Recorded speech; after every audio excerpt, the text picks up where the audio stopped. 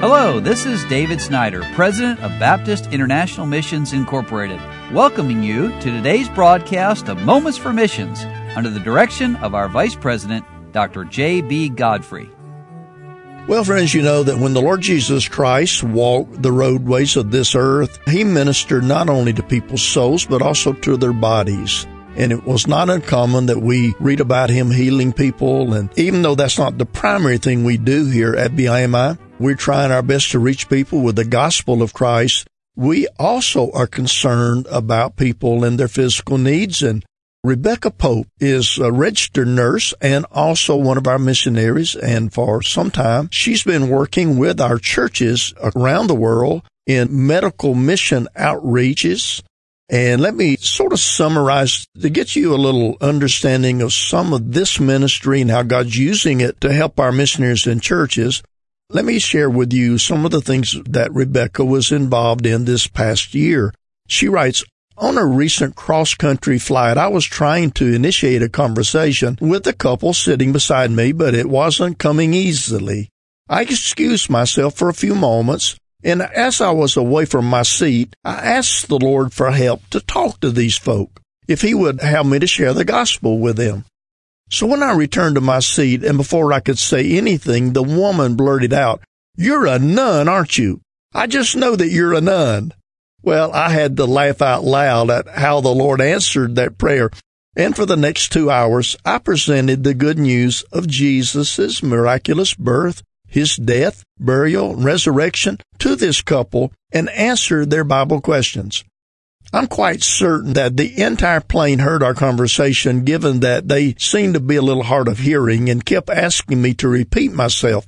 To my knowledge, Phil and Maria did not put their faith in Christ as their Savior, but they left the plane understanding that their good works weren't sufficient to reconcile them to the Lord, and that there is a literal hell for those who reject His gift of salvation. Well, it's that time of the year again, and I want to share some news about the year in review.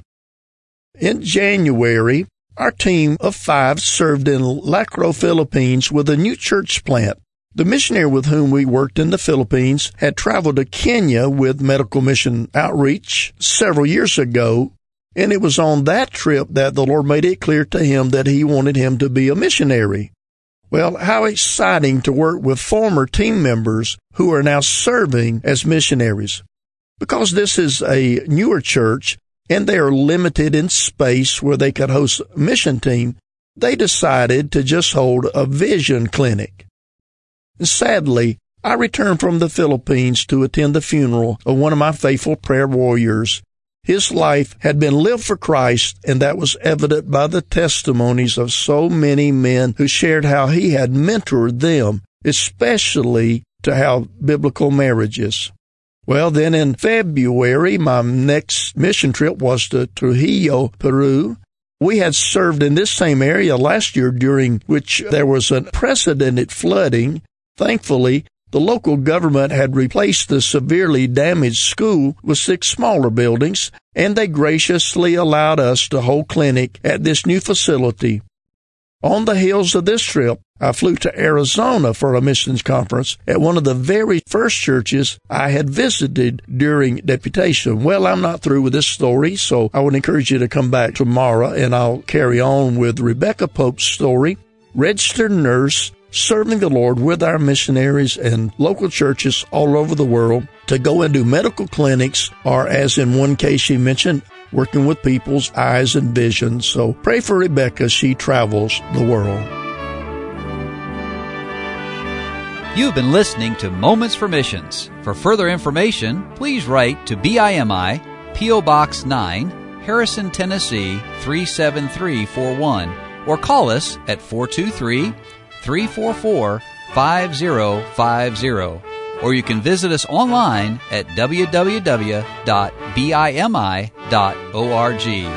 Until next time, may the Lord richly bless you.